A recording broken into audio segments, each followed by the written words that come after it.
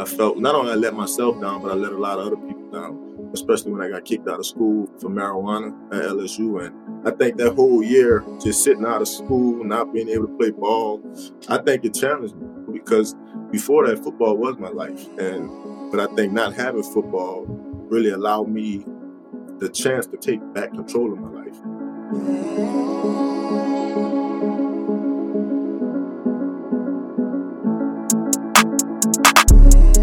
It's an honor to have Tyrann Mathieu, my guy, here as our guest to share his comeback story. It's a blessing to be here. Appreciate it. I got to say before we start, it's just you two to have you, Darren, and Tyrann here, two of my favorite guys, my favorite people in the world, and the two guys who this entire season stayed in the work, stayed committed to the work, and the fruits of that work have showed, obviously, with certain Pro Bowl awards and different accolades, but more importantly, just how you guys are showing up as humans off the field and with your families. So it's a blessing, man, to be here with both of you guys. All right, enough of that. We're gonna get into the story. So, Tyrann, the first question we ask everybody is, growing up for you was? Growing up for me was, today I like to think of it really as the best of both worlds, really. Obviously, I didn't have my parents in my life, my biological parents, and growing up with my grandfather, my grandmother, and then my grandfather passed away. So I had to go live with my uncle and my aunt, which in reality provided me more structure than I ever had. That's actually how I got into sports. But yeah, that's pretty much how I describe it, the best of both worlds. So when you say growing up without basically your parents around, why weren't your parents around? My biological father is in prison for murder. My biological mother just was never around, was never on drugs, never anything like that. I probably just equated to just not being responsible, I probably say. But she did raise all my other siblings, which kind of always made me feel a way growing up, especially when we would get together at family functions and the rest of my brothers would leave with my mom. And then I was the one that had to either go with my uncle or my aunt or find somewhere else to stay, which I always struggle with that. That's probably why I say the best of both worlds, because it always played tricks with my mind. And I think as a kid, it can be really I think everything is confusing as a kid, but I think when you don't feel real love, it's like, what am I doing? What do I live for? Yeah, Darren's answer to the question was, growing up for me was confusing, which yours sounds a little bit confusing. Yeah. Mine was completely different. Mine was easy. But one of the things I wanted to ask you with your mom, I know one of the questions, and I don't know if this question ever got answered, but that why question, why not me? Why everybody else? Why not me? Where are you at with that? And how has that question either been answered by her or by your own self-reflection and self-discovery? You know what? I can remember me asking her that one time at my uncle's house. We went upstairs for something. It was just me and her in the room. And I just paused. And I was always the quiet kid, very sensitive, but quiet. And so I took a lot of the beating, whatever pain I was going through. I kept it, to myself. But one day I did ask her. I was like, yo, why don't I live with you? And she really couldn't answer that question. And even today, if I think, especially with who I became, I still don't think she'll give me. But I will say this. I'll probably say, that's why I say the best of both worlds, because I feel like my grandmother probably made the best decision for me. And that was, how can I provide Tyrann with structure? How can I get him into sports? How can I get him around people that enjoy him? And I think her just making that decision to send me by my uncle, that was the second chance I needed at 5 years old, which is crazy to think you need a second chance at 5 years old. But that's how I look at it. And I'm sure that wasn't always your perspective, but this is the benefit. These are the benefits. This is the fruits of doing the work. Yeah. Talking to a coach, talking to a therapist, processing your emotions, where I know that wasn't always your perspective. And so how would you answer that question? Now that we do this work, and a big piece of meditation, it teaches us compassion. We got to learn to be compassionate towards ourselves, because meditation isn't easy. We have to sit with all those negative thoughts and all the limited beliefs that swirl in our heads. So it teaches us how to be more compassionate towards ourselves, which ultimately allows us to be more compassionate towards other people. Yeah. So How would you, through your eyes, answer the question, like for your mom, like why? To be honest, I probably couldn't answer that for her. And to me, man, till to this day, I don't understand it. And I always felt like I was a good kid. Obviously, I was very talented. People have always gravitated to me. I've never, even my family, I've never been a bad kid. I've never been a kid that deserved that. I'd probably say right now, man, I've moved on from it, even though some of the pain from that kind of still comes up, whether it be in relationships or different circumstances. And I just got to pause for a minute and remind myself that I'm not in that situation no more. I'm not in that position no more. I don't feel the same way I felt 15, 20 years ago. Wow. Speaking of pain, can you share with us an early memory of pain? Oh, man. I'll probably say my first memory of, I probably wouldn't even really say pain. I'd probably say just hurt. It was really just leaving my grandmother. And I could remember me like calling her every day. Like, yo, when you come and get me? Because I didn't really understand why she sent me to live with my uncle at the time. And I would call her every day. My uncle would get mad at me. He would whoop me. Stop calling her. And after a while, I just understood that this is what my grandmother wants me. And this is probably the best thing. But my grandmother never had a driver's license. Like, she never went to the store. Like, she was a legit homebody. And that's probably where I get that from. And so I probably say that was the best thing for me. Had I stayed with my grandmother, Lord knows, what I would have got into. Yeah, I hear a lot of gratitude even in the pain. And again, I think this just comes back to doing the work and really shifting the perspective and knowing that it's not the event that happens, but the meaning we attach to it. And yes, it's painful. Yes, it sucks. And at some level, we have to have some acceptance. Acceptance doesn't mean we like it, but acceptance allows us to accept what has happened so that we can move forward and not necessarily stay stuck in the pain, but grow from the pain. Who would you say growing up for you, who was your first real teacher? My first real teacher. Oh, man, I had so many great coaches. Outside of my grandmother, I'd probably say Coach Lee, my high school coach. And when he came into my life, I was actually an offensive player. And me and the offensive coach, we were getting to it every day. Like, he was from his military academy, and he was just on me. And one day, he actually benched me. And so I went to play cornerback. And the rest was history. But ever since that day, even before that, Coach Lee would always ask me personal questions about life at home and why was I in a particular mood. And so even before I shifted to his position, I knew he cared about me. And so once I got in his room, each and every day, he kind of made me realize that football is something that can really not only change my life, but change the life of the people around me. And for me, that was a big deal, changing everybody's life, my mom's and everybody, even the people that I felt didn't support me how I wanted to. I always felt it in my heart that football would take me places to help them. And he was one of the first people to really open my eyes to that and really teach me and show me, how to be a young man. Would you say that's the greatest lesson he taught you that you're still carrying, the fact that football has given you an access point to something greater? Like, the football really supports a bigger mission. Yeah, and for him, it was always that. And I remember him looking at me my senior year and my junior year, and he telling me, hey, man, football is only going to be so part of your life. And at the time, I couldn't really understand that, because in the same breath, he would tell me that football is going to take me places I've never been.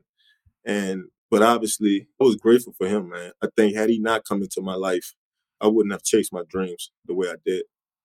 It's powerful stuff. I think just to set some context, so I probably should have done this in the beginning, but we're sitting down in Tyron's basement. This is where every week I fly into Kansas City. We do about an hour and a half, 2 hours of work, yoga, meditation, and coaching. And so Tyron is getting ready for the playoffs. Darren, who is remote in on this podcast, is coming off the end of a season, but a record-breaking season.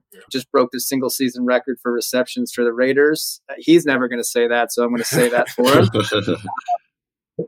But cool. Yeah. So just a little context of where we're at and why we're here. And I guess this is the comeback stories. I'm going to let Darren get in here on some of these questions. But because it's the comeback, can you just tell us about the fall? Like, what was that like? And I'm going to let Darren come in and ask some questions around that. Oh man, a fall from grace. That's really how I describe it. I had worked my whole life, really ever since I was at the age of 5, to be in that position. And even though a lot of people around me had already saw that in me, not a world was getting a chance to see it. And for me, I felt not only I let myself down, but I let a lot of other people down, especially when I got kicked out of school for marijuana at LSU. And I think that whole year, just sitting out of school, not being able to play ball, I think it challenged me because before that, football was my life. But I think not having football really allowed me the chance to take back control of my life, which I felt like was more powerful than anything I could have went through.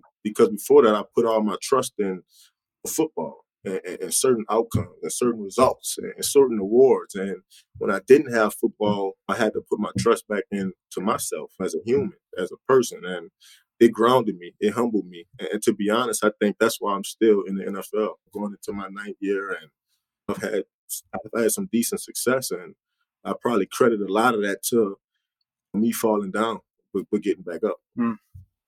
Tyron, the thing that jumps out to me the most about you was I feel like you had such great like highs and lows before you were 19, 20, 21 years old. And it was like you knew what you were capable of and what you could become, but you also knew like what you were up against in order for you to get there. And so for this next question, I would ask you, what do you think was the biggest thing holding you back from being the man that you are today? I think it's really, for me, I thought it was a lot of what I told myself.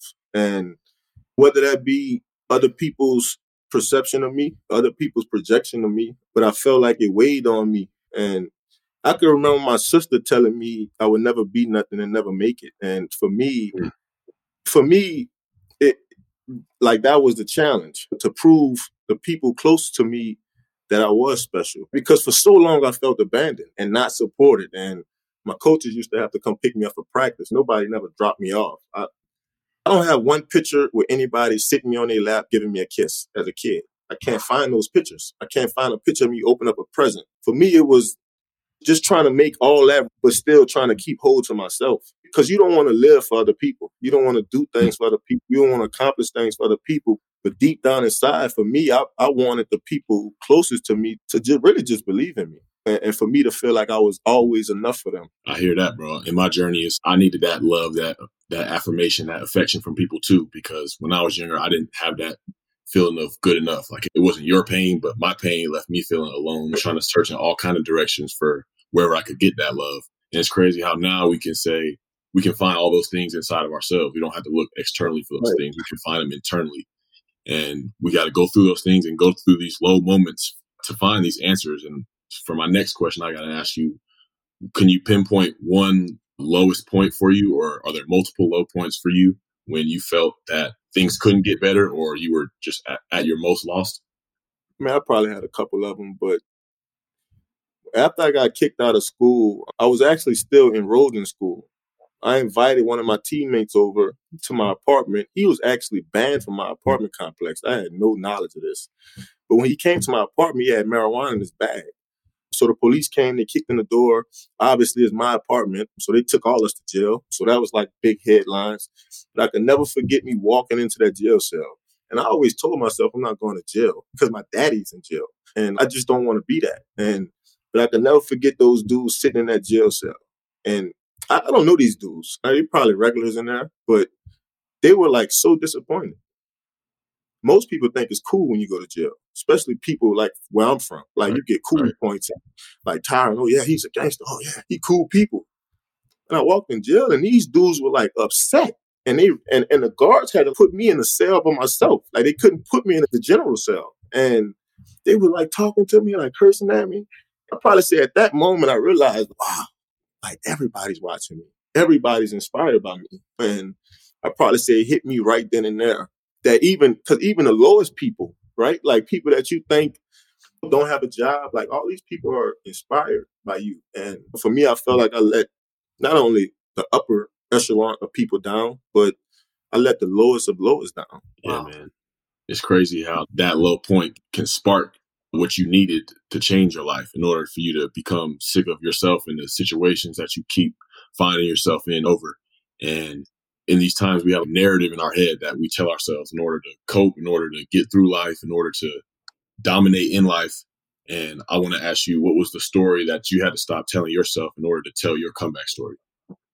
I wasn't a victim. And I know it was kind of messed up. My situation wasn't ideal, but I was never the victim. Like, I was always a good kid. I was always happy, and I always had life and get around people. I could spark them. But for a moment there, you don't feel that. You just feel like you're a waste of life, and you feel you'll never make it. And because of the people I feel like I was chasing, and which were the people closest to me, I wanted that attention.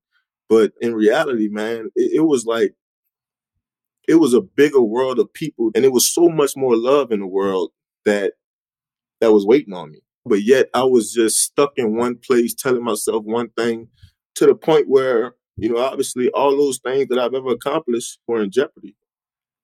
So I got to bring up the whole not enough thing, because as a coach, no matter who it is, no matter if it's the athlete or the CEO or the 70-year-old lady, like whatever the demographics is, I feel like we all have this story of not enough. Yeah. It's not our voice. It's usually somebody else's voice. For a lot of times it's our parents, or it's somebody in our childhood. You said your sister said you're never going to make it, right? But then you also have your mom, who you never got that love. So I guess for the audience, I think it's so important to hear. I think they think that they see on TV, they see you guys have it all. You're playing at the top of your game. But can you guys just maybe both speak on this not enough story? Because I think we all have to stop telling that story to really tell the comeback story. So, Tyron, what do you have on that? Obviously, we all want to accomplish great things, and we all want to be all-American people to everybody. But I think what I had to realize was that a lot of people aren't appreciative of the journey that I'm on. And I think the journey that I'm on is one that's not only is going to light a path for me, but it's going to light a path for a lot of people behind me. And whereas I feel like other people don't necessarily think big picture like that. They don't see that. They don't see it for themselves. And for me, I had to stop believing in what they said and really start believing in what I was telling myself, because I feel like for the most part, I always told myself the right things. I always tried to guide myself in the right way. Darren, can you touch on that not enough story and how it's maybe impacted your life? Yeah, absolutely. It impacts me just as recent as this season. We could look in the headlines and see I had a record-breaking season, but I can pinpoint every week of me thinking, man, can I top performance? Can I continue to go out there and be this guy so people can approve of me? And I can tell that it's wounds that I had from when I was little, of people saying I wasn't black enough. And it's like, if you're not black enough and you're black, like, you can't change that. You can't rearrange. That's you, and you stuck with that. So it felt like me at my core being wasn't enough. And so I'm carrying that almost 25 years later down the road, just now trying to find freedom from it.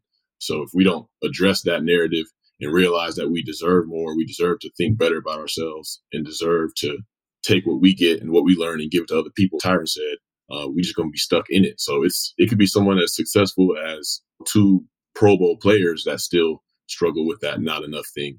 And it doesn't matter what success you've seen in your life. Material success doesn't heal any of that. It's all about what you're doing on the inside.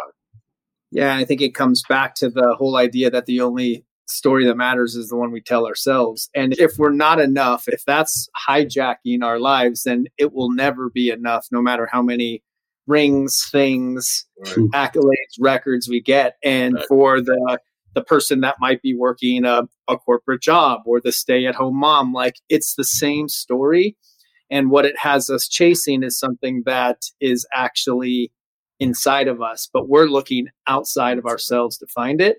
And so if we are looking for things outside of ourselves, or people, places, and things, like, we're always going to be let down. Right. So I think that's the reason we wanted to start this podcast and bring who a lot of people might see as superhuman or in the limelight, to humanize and say, we're human beings. We have these same thoughts. We're all struggling. And even though my struggle might look a little bit different than your struggle, the struggle is what connects us. And I think that's what's been so painful for me to witness this last year with COVID, with some of the other stuff, the social stuff going on, the election, where just COVID, for example, common humanity says that if you're a human being, you're going to suffer. And pain is part of the shared human experience. So you would think this would be bringing us all together.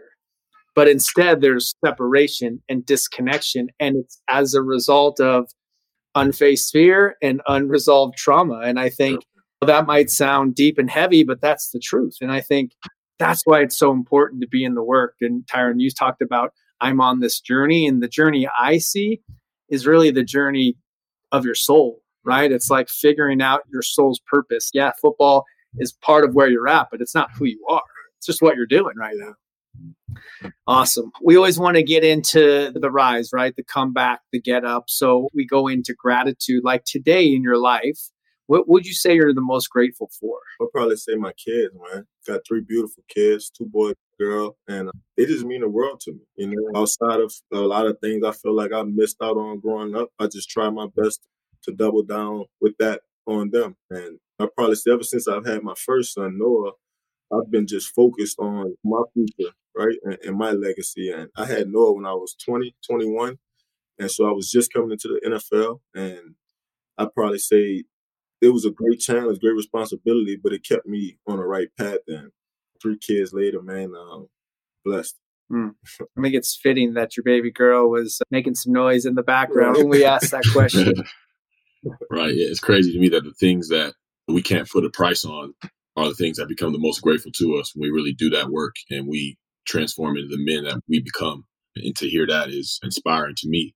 And the next question, if you had one original tweet, 140 character text that you could send to your past self with the wisdom that you have now, what would that say? I'd probably tell that kid, man, keep going, man. Keep a smile on your face. Don't ever lose a smile. It's cool to show your emotions. It's cool to live, I feel, but understand them. But don't just use your emotions, but understand them. I'd probably tell that kid to keep going, man. Keep going. It won't be easy. There's always going to be challenges in front of you, but it's a lot of people rooting for you. Which I think, as a kid, I didn't really think that. Not having my parents around, and you just think nobody's counting on you. Nobody's rooting for you. But I tell that kid that a lot of people are inspired by you. A lot of people support you, and you do have a lot of love out here. But yeah, that's what I'll tell that kid. Keep going. I love that you said smile first, because I do feel like that as a yoga teacher. And a lot of times people will be in their postures and they'll be going through their practice and their face looks so serious or like they're miserable on their yoga mat. But putting that slight hint of a smile on your face, first of all, it calms your nervous system down. It relaxes your face and it just tells your body all is good. But then it also brings in joy. And I think that whole like going back to the not enough story, where there's people that have gotten crazy successful, like crushed it financially, top created companies, biggest companies in the world who have that same story, the not enough story, which has got them there. Right. But at the same time, it's got them there, but they don't have the smile and the gratitude. So I always talk about trusting the process, but really just being in the process and enjoying the journey. Yeah. Instead of looking to check that next item off the to-do list or crush that next goal, but like, how do you want to feel going towards that goal? What's the energy you're bringing as you go? You can crush every goal, but you can also bring everybody else down with you as you do it. So that smile and that keep going, I think the keep going is the essence of the comeback. I work with a lot of people who have mental health issues, and they talk about how many times they wanted to give up this year, but they didn't. They're still here. So you actually came back more times than you gave up. So it's just remembering that. Yeah. So what would you say to somebody who knows they know the biggest thing holding them back, but they just don't know what to do about it? What would you say to them? Man, to just dig deep, because I do feel like a lot of the things that we think hold us back are truly like inside of us. And I think if we can understand that and dig deep, and I think another thing too, if we could take the blame off others for a second, like, all right, I know it's your fault, but let me take the blame off you for a second and figure out what part I played in it. And I think that's how you grow. That's how you grow with people as well. Yeah. Yeah. Listening to your story and hearing your childhood, and I don't know what you want to call it, a lot of bad luck, a lot of hardship, But the moment that we stop blaming others and we look at our part, even though as a child, what was my part? I was just a kid. Yeah. But it's like, how long do we hold on to those resentments and the blame? And when we stop playing the victim is where we can really start to be the victor. Yeah. And we don't give our power away to other people by not forgiving or through resentments or anything else. So I think that's where we find freedom. Darren, do you have something to add to that? Yeah, just when you're freeing other people of the debts they have towards you, you're freeing yourself, and you're allowing yourself to really appreciate these people and know that just like we're human, we've messed up so many times, they're human as well. One of the best things I ever heard, I was in rehab, they said people are doing the best that they can with what they have. And some people may not have that much to work with, but they are doing the best that they can. They're not inherently trying to do wrong or do bad. And that just allows us to appreciate people so much more. And for this last question, I want to ask you, we can't be on this journey alone. God's been blessing us enough to do the reps, do the footwork that we need to get to where we are. But we needed people along this journey. We needed people to pick us up, to hold us, to laugh with us, to cry with us. I would just ask you, if there's one person, who would you give your comeback story shout out to? Oh, man. One person, huh? You know what? I'd probably say Patrick Peterson. And I throw his name out there for a couple of reasons. I thought he really believed in me. Like, he was one of the first guys that truly thought I was an elite talent. And a lot of people think you're good, but not everybody thinks you're, like, great. And I think he was, like, one of the first people to feed that into me. And even when I went through what I went through at LSU, like, he never turned his back on me. He always answered the phone, even in media. And which I feel like a lot of guys can begin to take the media side and versus the person that they know, because politically, that's what you're supposed to do. He always stood on the table for me. He always said great things about me. He probably was one of the reasons I got drafted to Arizona. And I think just having him in my life, like, it always made me understand, like, what I wanted to do, what I wanted to be. And that was a great football player, but also a person that was, like, really good in his community, which I felt like Pat did both of those things. But I feel like I had a front row seat to watch him be a pro. And then from there, I was kind of able to really lead myself. But I think getting kicked out of school, even when I went through my injuries in Arizona, and like he always kept his head up. He always told me to keep my head up. He always put that shoulder on me. Yeah, I'm probably grateful for him, especially these last 10 years, just getting kicked out of school, going through those injuries, and always having somebody to look to for some inspiration. And a little bit just more backstory on Patrick Peterson. So maybe there's some people out there listening that aren't necessarily NFL fans, but Patrick is a cornerback for the Arizona Cardinals, and Tyron and Patrick went to the same college. And coming out of college, we'll say Tyron was a high risk. Everybody was waiting for him to mess up again because he had messed up in college. And as you're sharing this about Patrick, I'm like, man, I've never met him, but I'm grateful for him too, because if it wasn't for him, I don't think we'd be sitting here, because Tyron and I connected while Tyron was playing for the Cardinals. But I think having somebody in your corner like that, if you think about those people that have always had your back no matter what, they've always seen the good in you. It's like, even when we feel alone, some days, like, there are people that have always been there. And those days when you're struggling to find gratitude, just find that one person that's been there, someone like Patrick Peterson, who really gave Tyron an access point and obviously talked the Cardinals organization into taking him and taking a chance. And man, it's just powerful. I think this whole experience is powerful, and to have both you guys on here, two of my favorite humans, and for me, the guys that I work with that are the most committed to this work. And there's certain things that I don't think I'll ever be able to help you with on the field. But off the field, the work that we do just to be free. I talk about freedom being, it's not freedom for ourselves, it's freedom from ourselves. And I can't imagine, I have a little bit of an idea, but like what you guys go through on a weekly basis with the distractions and people pulling you in 1,000 different directions. And so if you're a young athlete, or you're an athlete, or you're just maybe someone who feels like they're being pulled in 1,000 different directions, it is so important to stay in the practice and find self-care and self-love practices, not making sure we're not giving like our power away to other people by putting their needs before our own needs. We have to take care of ourselves first. And I feel like I just want to ask the question about self-love. What does self-love mean to you today? I believe gentlemen like you two guys are changing the narrative about what guys are talking about in the NFL. Yeah. And I've seen it in articles, seen it in press clips and different pieces done on you guys. But like for you, what does self-love mean and why is it important?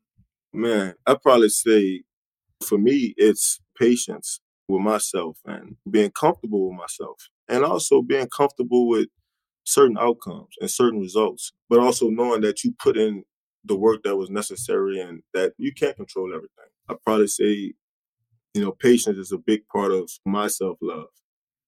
What about you, D? For me, I would say self-love is acceptance. There's a lot of good things I like about myself, and there are some things about myself that I don't necessarily like as much, but I accept myself for both of those and know that both sides make me who I am and are working together for my good. And self-love also means I might be going against the grain sometimes. I might be standing on my own, whereas there may be a group of guys going to do something else, and I may feel that urge to join them or to conform to what this world is trying to offer me. But self-love means I'll stand alone. I'll be lonely sometimes. But I know what being true to myself looks like. And self-love are both of those things combined for me. It's beautiful, man. I think I just want to close by acknowledging you, Tyron, for always saying yes, for always showing up and being in the work. Man, I'm so grateful for all three of our messy pasts that have led us to a beautiful moment. And again, it's just a blessing and an honor to be here with both you guys, and looking forward to what's next for all of us. Absolutely, man. No doubt, man. What I represent, staying true till I'm 6 down. It might take a little bit, but every king's gonna get crowned.